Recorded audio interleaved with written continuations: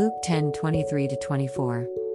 And he turned him unto his disciples, and said privately, Blessed are the eyes which see the things that ye see, for I tell you, that many prophets and kings have desired to see those things which ye see, and have not seen them, and to hear those things which ye hear, and have not heard them. Luke 10:23-24. We are privileged.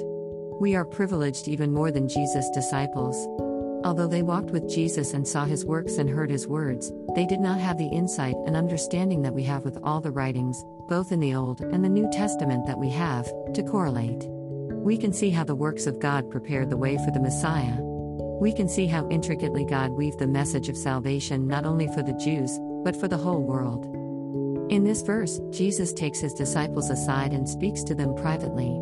He knew that many in the crowds that followed him were not wanting to know him, draw near to him or learn from him, but followed because they were curious, because they were fascinated with the supernatural or wanted what he had to offer.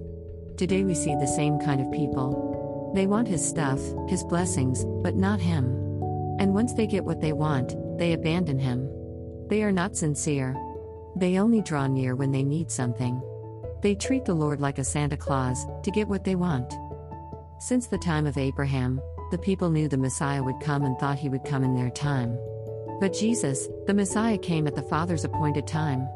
And when he came, they rejected him and still reject him, dismissing the thousands of years of prophecy that he fulfilled. They are blind and don't see the impossible probability of someone fulfilling every prophecy of thousands of years about the Messiah.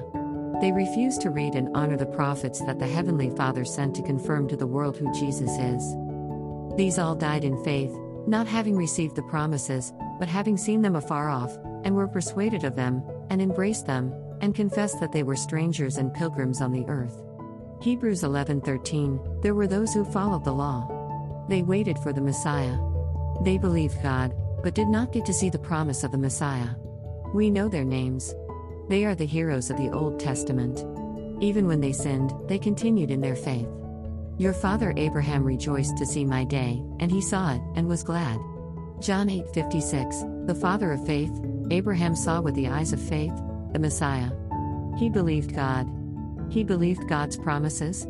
And with the eyes of faith, he saw the salvation the Messiah would bring. Know ye therefore that they which are of faith, the same are the children of Abraham.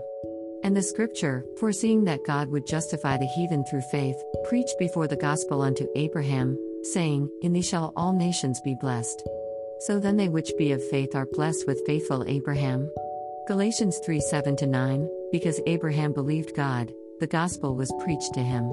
Those who believe in Jesus are of faith and according to this scripture, children of Abraham. And we are blessed with the blessings God blessed and promised Abraham.